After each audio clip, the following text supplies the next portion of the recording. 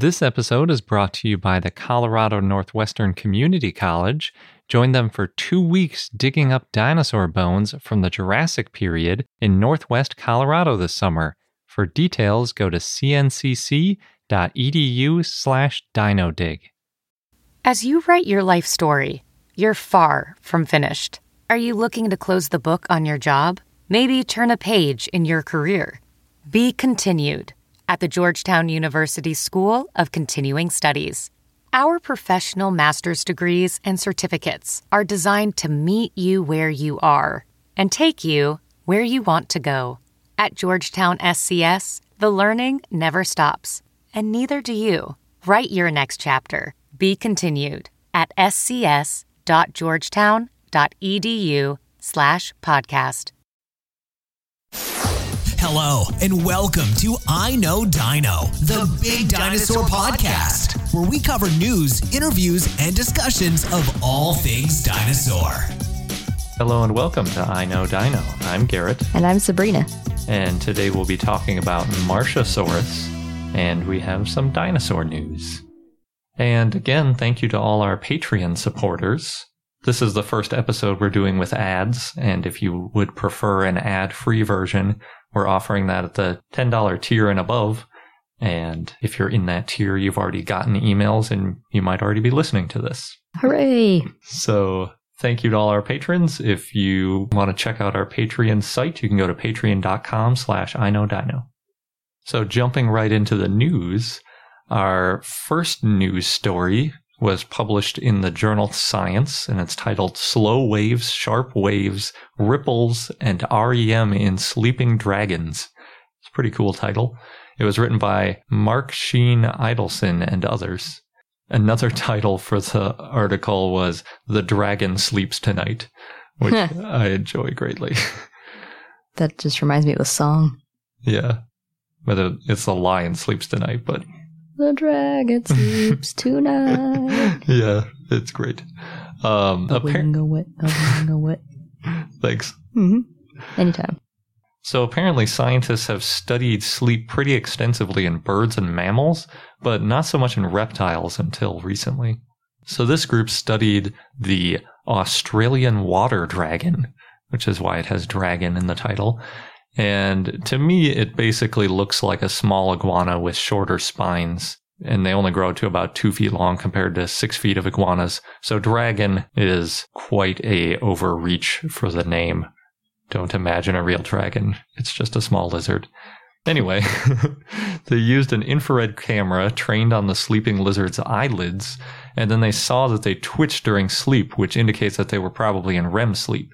And REM sleep is the part of the sleep cycle when you dream, and some sleep scientists think that it aids in memory and nervous system development in juveniles and also creativity, so it's considered very important. There are other phases of sleep that are also considered important. It's very complicated. But if you go without REM sleep for a long time, your body will force you to have a whole bunch of REM sleep when you finally do go to sleep. So it seems like it's something the body wants. The authors believe that this shows the common ancestor of birds, modern reptiles, and mammals slept just like we do, because now we already knew that birds do REM sleep. We know that mammals do, like us and dogs. Sometimes you see them kind of scampering in their sleep and stuff. And now that we know that reptiles do, you have to go pretty far back in the animal family tree before you get to a common ancestor. And these scientists are saying that's probably a very early amniote, which would have been over 300 million years ago. And so all of us kind of sleep in similar ways. And of course, that includes dinosaurs. So that means dinosaurs were dreaming, probably. What do you think they dreamed about? Probably eating and not being eaten. Chasing things? Yeah. Asteroid hitting? It's not so different than what we dream about. Do you think they had nightmares about an asteroid? I hope not. Interestingly, despite the similarities, it appears that the part of the brain where the reptiles' brains were active during sleep is in a part of the brain that we don't even have. So even though the brains developed totally differently with different lobes and whatever else goes on in brains, different structures, we still have the same sleep pattern. So dinosaurs probably dreamed. Pretty cool. Yeah. Thanks to our patron Brendan for sharing this article with us. West of Denver, pretty close to the end of the urban sprawl of the city of Denver, is a place called Dinosaur Ridge and its museum. And there's currently a group that's trying to rezone the area for commercial development. But there is a petition on change.org requesting that the rezoning be canceled to preserve the area for future generations. The area called Dinosaur Ridge has a place called Dinosaur Ridge Trail, which has a site of over 300 tracks, which are actually colored in by charcoal periodically by volunteers. It looks pretty cool. And there's also a quarry referred to as the Morrison Quarry number 5, which has fossils likely from Stegosaurus and Apatosaurus, and they're still partially buried in the rock, much like the ones in Dinosaur National Monument. I doubt that the rezoning would develop on top of these awesome spots because that just would be outrageous. But of course, there's a chance that they would build on top of undiscovered fossils since they're planning to build very close by, and it might destroy some of the trail, which has other interesting dinosaur tidbits on it and things that might not be as big of a draw as the footprints in the museum. Hopefully they don't destroy it with commercial space. Not nearly as cool. We have a link to the petition on our blog if you're interested in signing it. So I've finally gotten around to starting the Theropod Dinosaurs and the Origin of Birds course that's offered on Coursera through the University of Alberta. And it's been really great so far. I'm about 20% done, and I think you can still sign up for free if you're interested in it. One of the early details in the course is about how modern birds have a large keel on their breastbone for large muscles to attach to, so that when they flap their wings, they have all that reinforcement and a place for the muscle to actually attach to for the big flapping muscles. Since non-avian dinosaurs lack this trait, we've typically thought that the dinosaurs with wings were probably more like gliders than flappers because they didn't have a place to attach these huge, strong muscles to flap wings. But there's a new study with some very interesting information. It's one of the coolest articles I've read, probably in the last year. It's titled Flapping Before Flight, High-Resolution 3-Dimensional Skeletal Kinematics of Wings and Legs During Avian Development. It was published in PLOS One and written by Ashley M. Heers and others. So unlike the baby Rapatosaurus that we talked about last week that was basically a miniature adult, baby birds have a lot of underdeveloped features that take a while to develop before they look like a full-grown adult. I mean, anyone who's seen a little chick knows that it's completely different proportions and abilities than the adults. And the researchers studied the skeletal movement in these developing birds to see how a bird's development of flight throughout its early juvenile stages corresponds to its physical development. They do point out that modern scientists have considered wings kind of as an accidental evolution more than a selective pressure, and they think that maybe dinosaurs developed feathers for something like display or something, and then adapted them for flight, and they call this process aptation instead of adaptation, just aptation. It turns out that extant baby birds actually have a lot in common with feathered extinct theropods. They have relatively small, weak wings. They have less rigid bodies. And if your body isn't rigid enough, then they flex a lot when you're trying to fly and it doesn't really work out right. So modern birds have a lot of fused bones. And their feathers are less interlocked than adult extant birds. So in case you're wondering, the group studied the chukar partridge, and for that bird, full development takes about 100 days. But even though their body may not have fully developed for flight, they can flap their wings with some flight capacity as young as 8 days old to help them escape predators. The authors show that they use legs along with their tiny wings for what they call wing-assisted incline running, or WAIR, and this helps them to run up very steep inclines, so they can run up something with a slope of 65 degrees when they're only 8 days old and 75 degrees when they're only 12 days old, which is pretty impressive. And it would definitely help them escape predators. You can imagine them being in a tree and something comes in after them. If you can scamper up a branch real quick, that obviously helps. Maybe it gives you those couple seconds for mama bird to come protect you. They took these really cool x-rays of the birds running up steep slopes and using their wings to help propel them up. They even made 3D models of the bird's bones and composited the CGI model on top of the X-ray to give a better view of how their bones were bending during locomotion, and it's really impressive. It's all included in the article. There's one quote that I really like. They say, quote, "When wings and legs are viewed in isolation, wings for aerial locomotion, legs for terrestrial, it is difficult to imagine how animals lacking flight adaptations could produce useful aerodynamic forces other than to slow aerial descents, like gliding. However, transitional flapping behaviors that involve cooperative use of legs and wings, e.g. WAIR, or jumping into brief flapping flights, require less muscle power and less aerodynamic force than level flight. Transitional behaviors, therefore, allow flight-incapable juveniles to seamlessly transition to flight-capable adults, supplementing their underdeveloped wings and flight muscles with their legs until their flight apparatus can fully support body weight," end quote. And this also allows, quote, "juveniles to progress from 1 leg-based to 2 leg plus wing-based to 3 wing-based locomotor behaviors as they acquire the anatomical specializations of adults. Wing-led cooperation may have played a similar role during the evolution of flight," end quote. So it's super cool. I love the study because it basically shows that maybe these small dinosaurs like Microraptor or others that had wings weren't actually just gliding and climbing trees and gliding. Maybe they were actually starting to flap a little bit. And through the fact that they were using the flapping motion to escape predators or run more quickly, maybe even to run after prey, like with Dakota Raptor or something, that would give them the evolutionary push to develop a full flapping flight mechanism. Because otherwise, there's a huge question of why do you go from gliding to flapping? What's the evolutionary pressure to get this keel on your breastbone and all these other features that help you fly if all you're doing is gliding? It doesn't seem to be too logical.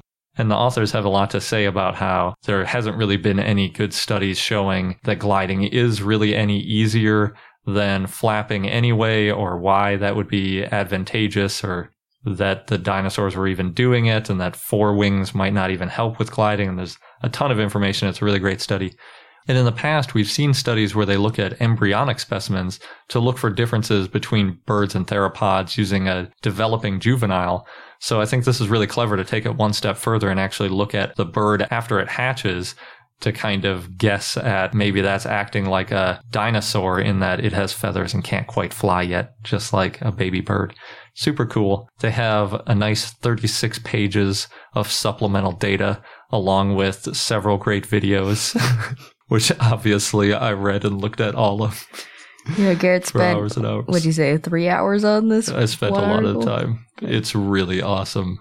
I really like the idea that dinosaurs were literally flapping just like birds and then imagining that trajectory into real full-fledged birds rather than this hodgepodge of gliding and other stuff that doesn't sound nearly as cool. And it doesn't give you a good picture of why birds would even evolve if it was just a bunch of gliding dinosaurs. So really cool.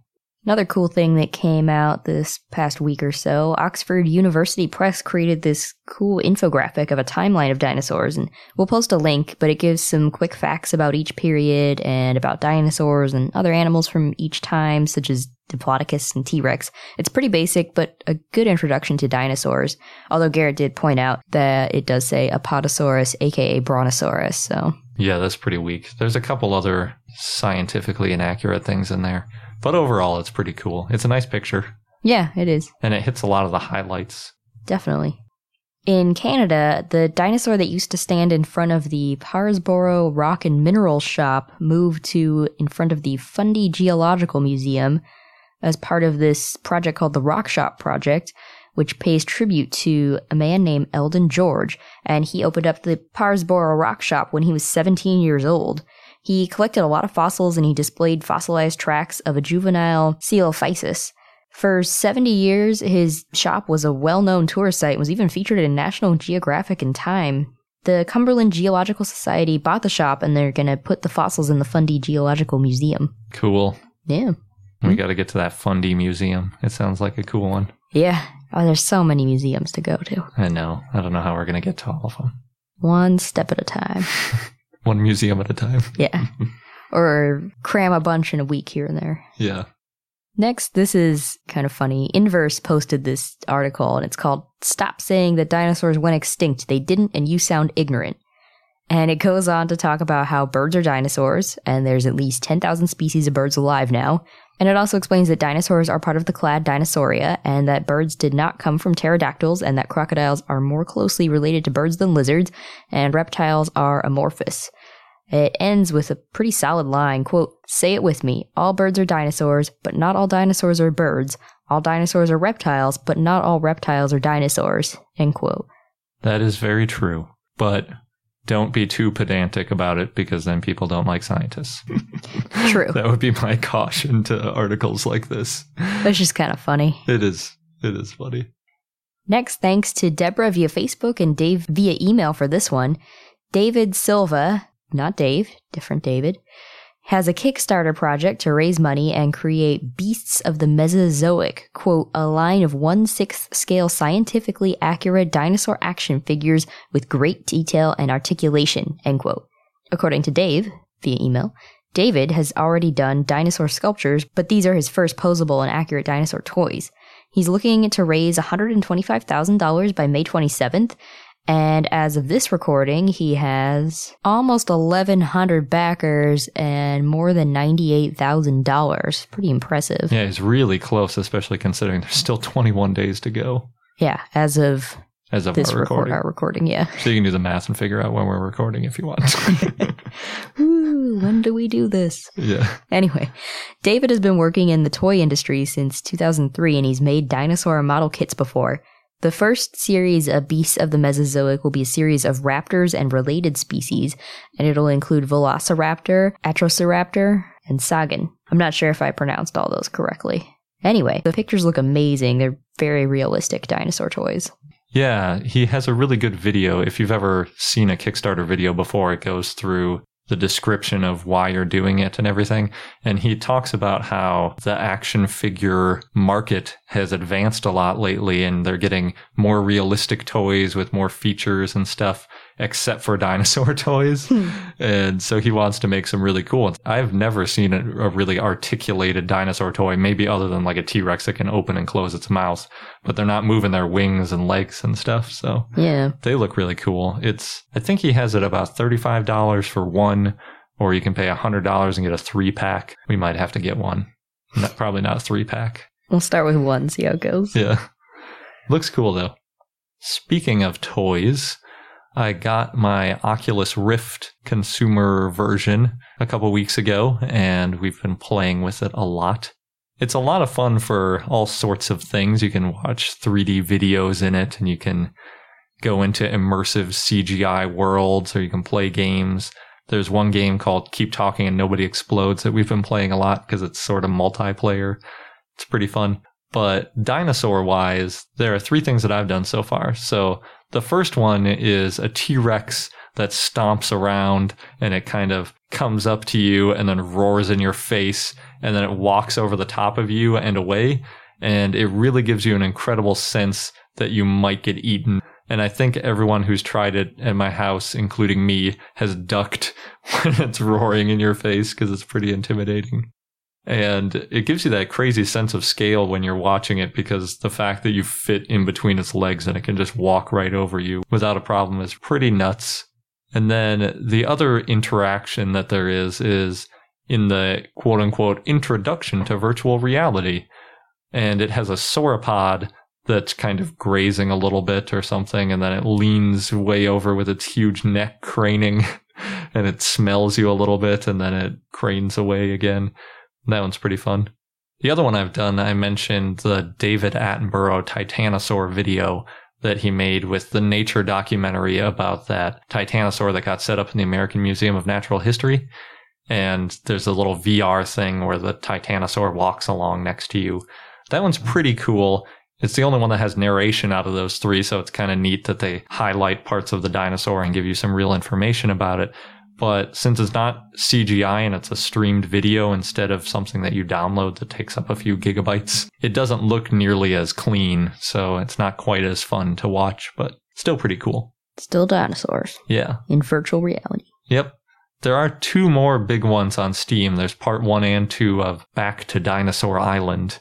But I haven't gotten them to work on my computer yet because Oculus and Steam don't get along great. But I think they're a little bit more intense because they're made by Crytek, which is kind of a action game company. So definitely fun to try. Mm-hmm. And speaking of dinosaur media type things, EW wrote a brief history of the TV show Dinosaurs in honor of its 25th anniversary on April 26th, which I know it was an early 90s show, but hard to believe it's been 25 years already. Yeah. It was a live-action puppet show that Brian Henson pitched to ABC, and Michael Jacobs, the co-creator and executive producer, came up with the idea that the dinosaurs get married, have children, live domestic lives, and that causes their extinction. In design tests, they came up with the baby as a breakout character, and they thought it'd be funny if the baby doesn't see the father as part of the family, hence the quote, "not the mama." And Jacob said in the interview, quote, "We wanted dinosaurs to be a little more biting in its satire. We went after the oil companies. We went after corporate America. I don't think the network knew it's what we were doing in the beginning. I think you're allowed to do anything on television as long as they don't understand what you're doing until it airs." End quote. The show got mixed reviews, and it ran for 4 seasons. And the ABC network president called the show when he read the pitch for the series finale, when the dinosaurs go extinct, spoiler alert, and said, quote, "Over my dead body, are you killing that baby dinosaur?" And Michael said, "Ted, they went extinct. I didn't do it. If you're going to cancel the show, I'm going to cancel the dinosaurs." He laughed, and we put together certainly one of the more memorable finales on television, end quote. I like the spoiler alert for the KT extinction event. Well, just in case there's anybody out there who hasn't seen that show or heard about it in the last 25 years, I want to make sure you're covered. Or knows that dinosaurs went extinct. Oh, I was talking about specifically in the show how it ended. That's true. But yeah. And actually, Inverse would disagree with you, and they'd say dinosaurs did not go extinct. Oh, yeah. See, the whole problem with that is people say dinosaurs is a shorthand for non-avian dinosaurs, and they did go extinct. Yes. But anyway, moving on. Tested wrote about the history of dinosaurs in film and how stop motion was the main technique for 70 years. So this was kind of cool going through different films and how the creatures were made. So they start off with Sir Richard Owen, and he oversaw the creation of 33 life-size dinosaur sculptures for Crystal Palace in the 1850s. And then after that, dinosaurs became popular in film. And Willis O'Brien made stop-motion dinosaurs in the 1925 film The Lost World. And then Ray Harryhausen also used stop-motion to create a fictional dinosaur in a 1953 movie called The Beast from 20,000 Fathoms, and a 1966 movie called 1 Million Years BC, which was in Technicolor. I believe that one got remade in the last 10 years, too. But anyway, he also used it in a 1969 film, The Valley of Guangai. After stop motion, next came lizards in dinosaur suits. These were known as slurposaurs. That's funny. I would argue they're not quite as good as the stop motion. I think that's what they were implying in this article too. But you can see one in The Mysterious Island. There's a plastic horn on a baby alligator. Oh my God. There's also a slurposaur battle in the 1960 film The Lost World. But anyway, the main point of the article is that creature effects have all been used on dinosaurs. Mechanical dinosaurs were in Roger Dickens' The Land That Time Forgot, and puppeteers were in Doug Beswick's My Science Project. And then the next big effect came with Jurassic Park and the full-scale CG dinosaurs. And the latest is Walking with Dinosaurs 3D, which uses, quote, an automated muscle system called Steroid to control the interaction between the dinosaur skin and the internal anatomy, with a second system called Reptile taking care of skin and scales, end quote. Awesome. It is. And speaking of Walking with Dinosaurs, not 3D, but the arena show anyway, the Sydney Morning Herald interviewed Sonny Tilders, who is the co-founder and co-owner of the Creature Technology Company in Melbourne, Australia. And that company's created puppets and animations and special effects for Walking with Dinosaurs, How to Train Your Dragon, King Kong, and Jurassic World. Apparently, the rights to the dinosaurs in Walking with Dinosaurs, the Arena Spectacular, which was traveling around for a couple years but has since stopped and we mentioned, I believe it was an interview with Brad Jost of the Jurassic Park podcast. We were wondering, like, what happened to those dinosaurs? Well, apparently the rights are now owned by a Chinese meatpacking company. Huh. So, Are they going to turn the dinosaurs into meat? I don't think they can. They're puppets. So Walking with Dinosaurs was developed by the Creature Technology Company for DreamWorks Animation. And I'm not sure how it ended up as part of a meatpacking company, but now we know. So according to this article, Sonny was trained as a puppet maker, and before Walking with Dinosaurs, he worked on Star Wars in Sydney. In 2013, Sonny also made a 19.6 foot or 6 meter animatronic puppet of King Kong for a musical version of King Kong that premiered at Melbourne's Regent Theatre. And it cost $30 million to stage, and it got mixed reviews. And now Sonny's pitching to investors in New York and Germany. It'd be interesting if a giant King Kong ends up on stage on Broadway. Yeah. On a less happy note, Dinosaur Planet, which is a new theme park in Bangkok, Thailand, and it opened March 25th. We talked about it a couple months ago. They had a snafu a couple weeks ago when the Dino Eye Ferris wheel caught fire. Luckily, no one was on the ride at the time, so no one was injured, and they think the cause was probably an electrical short circuit. Yeah, it was kind of interesting looking in the picture because there's just one individual car that's engulfed in flames, and then the rest of the thing is fine. Ugh, that'd be a little creepy looking. Yeah. Hopefully you're not in that car when something like that happens. Yeah. But on a brighter note, on May 28th, the creators of T-Rex Tuesdays are throwing a prehistoric party. We talked about the T-Rex Tuesday creators. It's 2 people in Minnesota who just kind of started doing this thing for fun, and then their Facebook page got really popular. So for this party, people can pay either $12 to be an observer, and the name of the co-hosts of the party are Tyra and Rex. Yeah. You can also pay $20 to participate in the party, which means basically hanging out and being part of videos dressed in a dinosaur costume. Or you can pay $128 to have a dinosaur costume waiting for you, and then you can participate. So you're encouraged to wear dinosaur costumes for the video shoots, and also to be a part of the Guinness World Record attempt for, quote, most people in dinosaur costumes. But the caveat is that the costumes must be of dinosaurs that actually existed. So they specify no Indominus Rex, Godzilla, or Barney. The party will be at a local football field in Minnesota, but only ticket buyers will know the exact location. They said something about we're opening it up to the internet, so. Interesting. Mm-hmm. So before we do our dinosaur of the day, we have one more word from our sponsor. This episode's brought to you by the Colorado Northwestern Community College, where you can become a part of the scientific process. As a participant, you can go on a real-life dinosaur dig, and you'll be helping to advance science and our understanding of the ancient world. What's really cool is that the fossilized bones that are being excavated, they're public, and they're going to be displayed and preserved for future generations to study and admire. Yeah, we've mentioned how that's a really important part of the scientific process, not just getting them out and describing them once, but keeping them and preserving them so that future questions and future scientists can take a look at those bones to answer new questions and validate results. And the site is special and also near and dear to me because it's in the Morrison Formation, known for the sauropods, of course, of the Jurassic time, and it represents one of the best bone beds ever found in the Saltwash member. Yeah, the current interpretation is that the site was the result of a Brachiosaurus sort of jamming up a river and then other carcasses piling up behind it. Oh no. And that's how we got a bunch of different types of dinosaurs all fossilizing together. So, oh no, but also yay. Good for us as scientists. And dinosaur enthusiasts. Yes. So there are 2 scheduled digs if you want to get involved with getting these bones out of the ground. You can go from July 6th to July 20th or from July 22nd to August 5th. Head over to cncc.edu/dinodig. You'll get all of the details. Just make sure that you register online by May 31st. And again, that is cncc.edu/dinodig, DINODIG. Across America, BP supports more than 275,000 jobs to keep energy flowing. Jobs like building grid-scale solar energy in Ohio and producing gas with fewer operational emissions in Texas. It's and, not or. See what doing both means for energy nationwide at bp.com/investing in America. Now on to our dinosaur of the day, Marshsaurus. And that name, as you can probably guess, means Marsh's lizard. More than 14,000 bones were found in the Cleveland Lloyd Quarry in Utah in the 1960s, and most of them were from Allosaurus, but there were also 2 new theropods discovered, and James Madsen named them both, Stoxosaurus and Marshsaurus.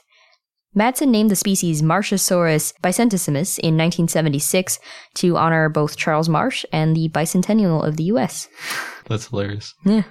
The holotype consists of an upper pelvis bone and pieces of upper jaw. At least 3 individuals were found, and the bones included the pubic bone and jaw fragments. Madsen didn't think there were enough bones to prepare and study, but the bones found were different from other dinosaurs found in the Cleveland Lloyd Quarry, including a small Allosaurus. Bits of Marshsaurus were found in other dinosaur bone beds, which included more skull material and a partial vertebral column.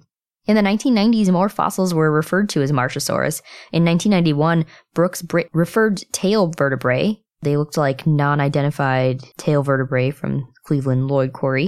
In 1993, a partial skeleton was referred, spines that resembled non-identified spines from the Cleveland Lloyd Quarry, and the partial skeleton was described in more detail in 1997. At first, Madsen didn't know where to place Marshsaurus phylogenetically, and he put it as Theropoda incertacetus, and in episode 54 we explained that that means it's unclear where in the group it falls. Later analysis found Marshsaurus to be part of Avitheropod, which is a group of bird-like theropods that includes Tyrannosaurus, Velociraptor, and Allosaurus. But in 2009, Roger Benson said it was a megalosaurid based on newly referred Megalosaurus specimens. Roger Benson in 2010 included Marshsaurus in Megalosauroidea as a basal member. The group includes predators such as sail-backed Spinosaurus and other dinosaurs like Torvosaurus and Megalosaurus. But very little is known still about Marshsaurus, such as how did it live so close to larger predators like Allosaurus and Torvosaurus. It was a medium-sized carnivorous theropod that lived in the late Jurassic. Gregory Paul estimated Marshsaurus to be about 14.8 feet or 4.5 meters and weighing 440 pounds or 200 kilograms, and the skull is about 24 inches or 60 centimeters long. Other theropods found included Ceratosaurus, Ornitholestes, Torvosaurus, and other dinosaurs included Stegosaurus, Brachiosaurus, Camarasaurus, Camptosaurus. Herbivores may have gotten stuck in the mud when trying to cross, and it became a death trap for the carnivores who might have smelled the dead dinosaurs, and then they became trapped too. At least no. That's one of the theories. We've talked about the Cleveland Lloyd Quarry a few times. There's 4 main theories. Yeah, it's a pretty crazy density of different dinosaurs. Yeah, and a large number of allosaurs. Yeah. Marshsaurus was probably very strong, and it had short, thick arms that it probably used to hold on to prey. One right ilium, which is the uppermost and largest bone in the pelvis, has an undescribed pathology, probably from an injury. Charles Marsh also has another dinosaur named after him, Othnialosaurus, which was named in 2007, so Othnialosaurus and Marshsaurus. And interestingly, Othnialosaurus was a small herbivore ornithopod that lived around the same time and place as Marshsaurus, so it might have been prey to Marshsaurus sometimes. Oh no. Mm-hmm. That's like some weird version of cannibalism. I don't know about that. There's still 2 different kinds of dinosaurs. Phylogenetic cannibalism. I think that's a stretch. In 2012, Carano et al. Named the family Piatnitzcasauridae, which includes megalosauroid titanurans, and that of course means Marshsaurus. So this family includes Piatnicosaurus, Condoraptor, and Marshsaurus again, and it's a sister taxa to Megalosauria. And these dinosaurs lived in the Jurassic in Argentina and the US. And our fun fact of the day comes from something Sabrina mentioned earlier when she said there's over 10,000 bird species alive today. It turns out that the IOC World Bird List recognizes 10,637 extant bird species among 2,289 genera. And that's actually pretty similar to the estimated number of non-avian dinosaur genera. We mentioned in an earlier episode that that's estimated at 1,800, including those still undiscovered. But all 2,200 plus of the bird genera are alive right now, whereas the dinosaur genera were spread out over more than 150 million years. And we discussed with Sakamoto last week, many of them only lasted for a few million years. So possibly there are more bird genera around right now than there were dinosaur genera over the entire course of dinosaur history, which seems crazy. I wonder if there were actually more dinosaur genera, or maybe there's some issue with comparing the number of fossilized genera versus extant genera, like maybe we're more specific with living animals or something, because that just seems too crazy. But anyway, it gives you some idea of just how many niches birds fill right now compared with maybe dinosaurs back then, like how Sakamoto was saying that if you have one sauropod, you might not need another one because it pretty much covers that whole grazing giant dinosaur group. But in any event, lots of different kinds of birds. I'm probably going to get into birding one of these days. You've been saying that for a while now. Yeah, I'm getting closer and closer. And that wraps up this episode of I Know Dino. Thanks for listening, and if you enjoy our podcast and hearing more about dinosaurs, then please support us on our Patreon page at patreon.com/iknowdino. Until next time. Good day.